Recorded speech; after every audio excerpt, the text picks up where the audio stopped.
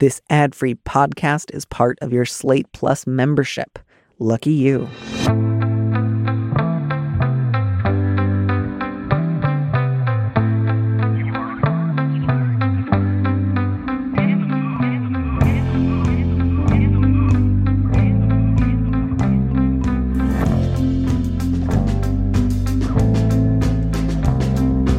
Hello and welcome to this mini episode of Big Mood, Little Mood. I'm your host, Danny M. Lavery, and this show is for you, our Plus subscribers. Our guest this week is Kate Duffy, a licensed clinical social worker based in New York. And here we are reading a letter from a listener.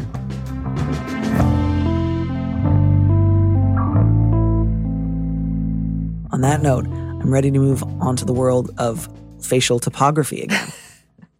We're coming back, baby. We're coming back to the face. It all comes back to the face and the skin thereupon. Okay. Yikes. So the subject of this one is piercing the heart. My partner wants a septum piercing, and I'm the one standing in the way. We've been together for about 2 years, and we're slated to move in together in about a month. They'd vaguely mentioned this desire in the past, but last week they actually booked the appointment. I previously hadn't thought they were that serious about it. I struggle with severe OCD, anxiety, and several specific phobias.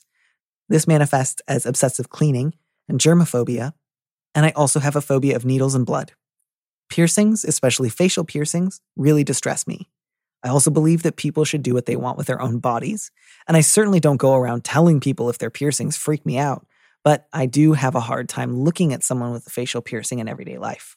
My partner didn't know the extent of my aversion to piercings before they made the appointment, but they do know about my obsessions, intrusive thoughts, and phobias, and they have thus far been only mildly bothered by them. I recently started therapy to work through some of these. I'm making progress, but it's slow going. When my partner first texted to tell me about the appointment, I was really panicked at the thought of their having an open wound on their face for the next several months. Over the next day, I was able to calm down to the point where I could discuss the issue. I said they were free to do what they wanted, but that for the duration of the healing process, I would need to set some boundaries, which included no kissing or touching their face, no bed sharing, and no clothes sharing. I realized those are pretty strict and that I'd be asking a lot, but I also felt like it was fair in as much as it only related to my physical encounters with them. I knew this wouldn't go over well with my partner, and they were indeed upset. They said those boundaries took away everything good about being in a relationship and especially about living together. I said that I understood, but these were my boundaries and I would have to stick to them. In the end, they decided to not go through with the piercing and express that they felt like I hadn't really given them a choice. I said I tried to give them as much of a choice as I could, given the circumstances. They were nice about it, but I feel terrible. I feel like I broke a cardinal rule about supporting autonomy and said I'd understand if they wanted to break up over it, although I didn't want them to. Frankly, I wouldn't have agreed to let them move in with me if I'd known they were serious about getting this piercing, and I would even have considered breaking up with them. I feel terrible for feeling so strongly about something that most other people feel fine about, and I feel like I've let my mental illness get in the way of our relationship and in the way of basic bodily autonomy. I don't know what to do with myself. I catch myself worrying all the time that my partner will resent me. My anxiety about the situation has even made its way into my dreams at night. Where do I go from here? Was there some other way I should have handled this? I love my partner dearly, and other than this, I am so excited to have them move in with me. They've been so good to me through all of my mental health struggles, and this time I feel like I really let them down. I feel so torn between I both want to reassure this letter writer, and I also don't want to gloss or paper over some serious differences or tensions here. Yeah. Where do you want to start with this one? Man, there's a lot of places to start. I have a lot of empathy for this letter writer. I also am diagnosed with OCD, and I could not tell you how much I understand, the obsessive cleaning, the germophobia, and just feeling really distressed and having intrusive thoughts. That really hits me. I get that. And I have a lot of love and compassion for you for going through that, because it does, it is really insidious and it's really, really difficult, even if other people look at it and think what's the big deal here? So I just want to start with that I believe you that this is incredibly distressing. This is just really hard. And obviously there's a ton of tension between the fact that that, right? That this is something that most people would not find reasonable. And so there's this sort of panic around like, well, this is what I need in order to feel safe. And this is what I need in order to manage my illness, or what I feel like I need in order to manage my illness. And also I feel like I am going against some of my other values about bodily autonomy and giving people choices and, setting boundaries that feel fair to me and my needs related to my illness, and also what is fair to my partner. So there's a lot here. This is a really, really complicated issue. One thing that just sort of comes to mind is, you've been with this person for, you said, about 2 years, and you're supposed to move in together in about a month. Obviously you are free to do whatever it is that makes sense to you. And I'm not trying to suggest that you absolutely should not move in with this person. However, I do wonder if this would be an opportunity. And again, there could be logistical issues standing in the way of this as well, which I realize. But I wonder if this is an opportunity to not necessarily pull the plug on moving in together, but to maybe slow that down or hit the pause button a little bit. Because if this is coming up, there are going to be other things that come up. And it sounds like there are some really complicated issues here around the boundaries that you feel like you have to set in order to manage the intrusive thoughts and the obsessions and the compulsions that you're struggling with and your phobias. And your partner is also feeling extremely hurt about this. So that's sort of my first thought is, I think that this needs to be a bigger conversation rather than just the issue specifically to the septum piercing. Because the septum piercing is, one small thing. And there are probably going to be other things that come up. Absolutely. I think that, if you're dealing with multiple phobias and severe OCD and anxiety, probably it's not always going to be around the question of like a healing site on the face, but like this is going to come up again, especially if you want to live together. So like to me, the key in this letter lay in the first couple of paragraphs, which was, I hadn't thought they were that serious about it until they booked the appointment. And, that part about like my partner is generally aware of my phobias, but, not, they're not like in the weeds with me. They didn't know the extent of my aversion to piercings. So there's probably, I think on both sides, a certain degree of like that earlier relationship editing that we all do, that, is not going to serve you as well when you're thinking about moving in together as it might have on the second date, where you, I think, rightly want to edit some things or hold some things in reserve because you don't know someone yet.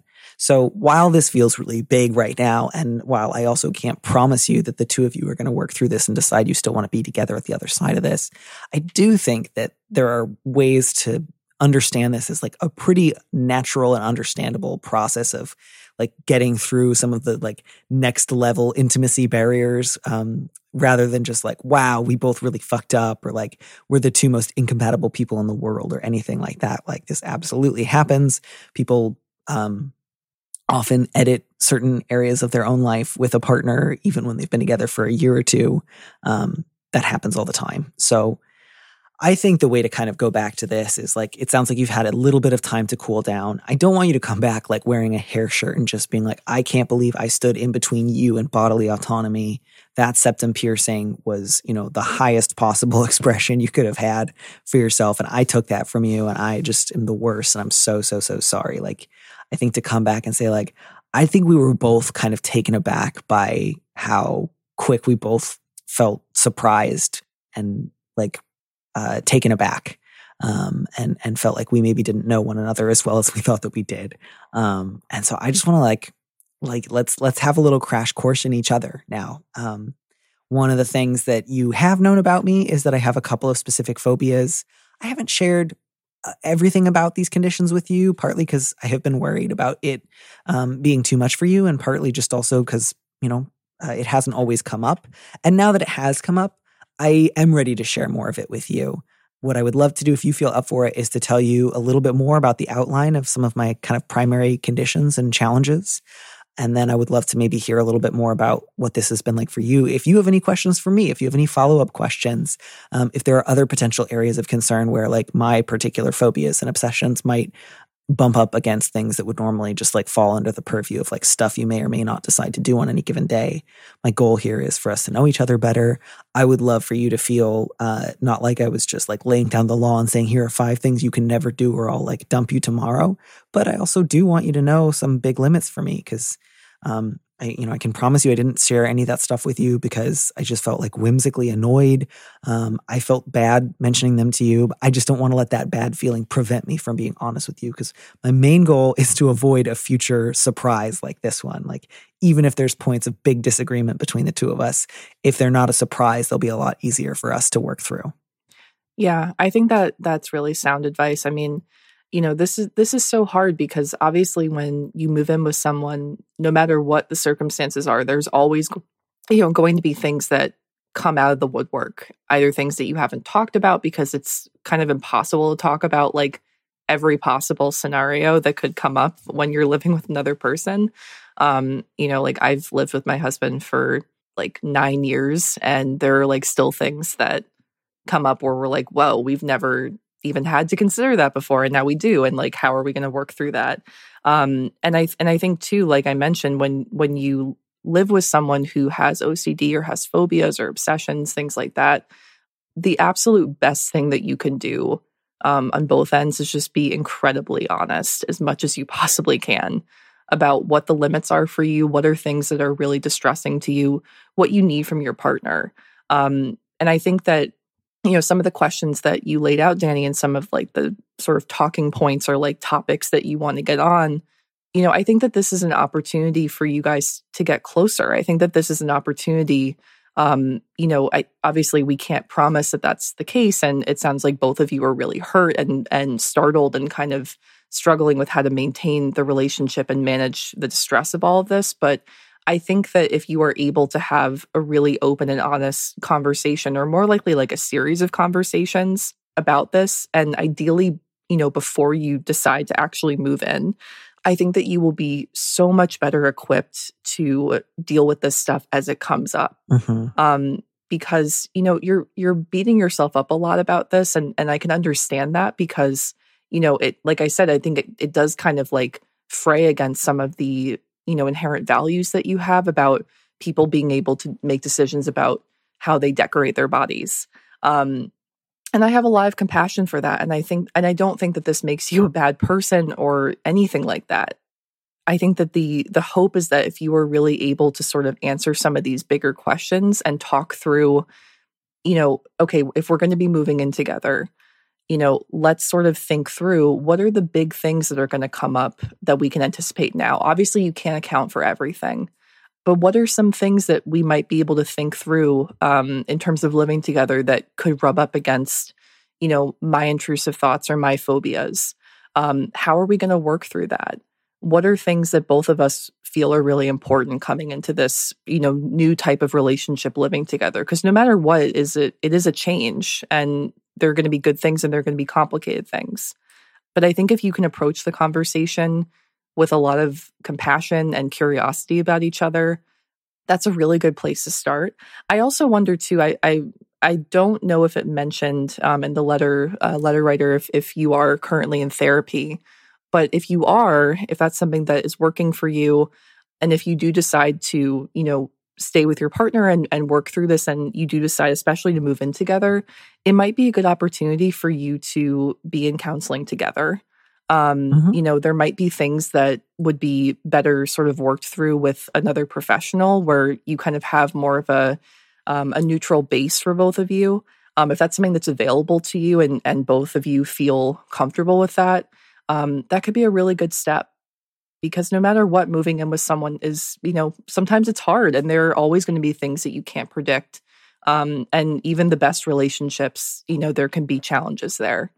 So again, I don't know exactly what the future is going to hold for your relationship, but I think that if you are really committed to each other and committed to moving in together and having that life together, then that could be a really good place to start. Yeah. And, I just think the only thing that I would add to that is, letter writer, you say, I wouldn't have agreed to let them move in with me if I'd known they were serious about this piercing, and I would have even considered breaking up with them. You also say that at one point, hey, if you want to break up with me over this, I totally get it, even though I hope you don't. And, again, letter writer, none of this has to mean that either of you is a bad person. And certainly there are plenty of ways to find common ground here if that's what you both want. But you also might find as you have these conversations that your partner just really chafes at your, expectations, and you feel incredibly guilty and like there's something wrong with you for not being okay with something that a lot of other people would be okay with. And I would just like to remind you that if, as you have these conversations, your overwhelming feeling is, man, my partner is super annoyed about my OCD and my phobias and is just maybe sometimes going to do what I ask, but is going to do it in a really eye-rolling or frustrated way that makes me feel terrible, I hope you will break up with your partner then. Yeah. Not necessarily because they're a big, horrible asshole. Sometimes people just take a while to sort of figure out what they want and they'd rather stomp around with somebody than just end a relationship. But as much as I would love for the two of you to work it out, if you have these conversations and you just get a really bad feeling and you just kind of feel like, wow, I really should have kept the OCD stuff to myself because my partner's so annoyed by it, just break up with them. Wish them well, thank them for 2 mostly great years, and count your blessings that you didn't actually move in together. Yeah, I completely. Yeah, and then the next time you start dating someone, again, you don't have to go into everything on the very first date, but maybe start bringing up certain, needs that you might have a little bit earlier. And hopefully you can do that without shame or guilt. Because again, all you can do is let it be known what you need. You can't force somebody else to give it to you. You're not trying to force someone else to give it to you. You're just giving them information that they can use and let them take the rest. Yeah, I think that makes a lot of sense. I mean, OCD is a really horrible illness. I mean, it's really insidious and it kind of works its way into a lot of different corners of your life. And I think that as, again, a fellow sufferer, I think that it's a really big impulse to kind of keep a lot of that to yourself, partially because that can be part of the obsession or the compulsion or the intrusive thought, but also because there's a really big vulnerability there in sharing it. OCD is a really misunderstood illness in general.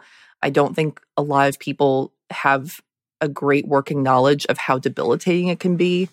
And so I think that whether or not this relationship works out, if you do stay with your partner and they are, really committed to working with you around the things that you need and able to really hear you out, and you guys can collaborate in a way that feels good and move forward with moving in together, that's wonderful. If it doesn't work out and you do eventually start dating other people down the road, again, like Danny said, you don't need to just sort of lead with all of this stuff on a first date. But I really hope that you can try to be more vulnerable about this as much as you possibly can. Because I think that the more that you talk about it and the more that you're able to express how this stuff manifests for you to other people, the less burdensome it becomes. Not that it's going to take away the symptoms that are really incredibly painful to deal with, but it just sort of lightens the load a little bit. Because if you can just say to someone something that is really scary to think about, something that makes you just feel totally out of control and like this need to crawl back into yourself and, cling to the obsession or the compulsion, if you're able to just sort of release that a little bit by just saying to someone else, like, this is what I'm thinking about right now, or this is something that really distresses me, that can free you a little bit. So regardless of, how this goes, and again, I do really hope that you and your partner are able to work this out and move forward with your relationship and with moving in together, because it sounds like that's what you both want to do. But if it doesn't happen that way and, you are eventually in another relationship, just know that if someone is treating you like shit about something like this, or trivializing it, or making you feel like it's completely unreasonable, even if to them it does sound unreasonable, because a lot of these things sound unreasonable to someone who's not struggling with OCD, that's a sign that maybe that person is really not going to take you seriously and is not going to be able to meet you where you're at. Not that they have to co-sign everything that you're saying, or that they can't, try in some ways to challenge you or to hold you accountable when you need to be held accountable. But this is a real illness. This is something that affects a lot of people and that is incredibly difficult to manage. And just, have compassion for yourself, because this is really hard. And you and your partner, there's no like bad person in this situation. Like, this is a really tough thing that you're going through. And I hope everything works out.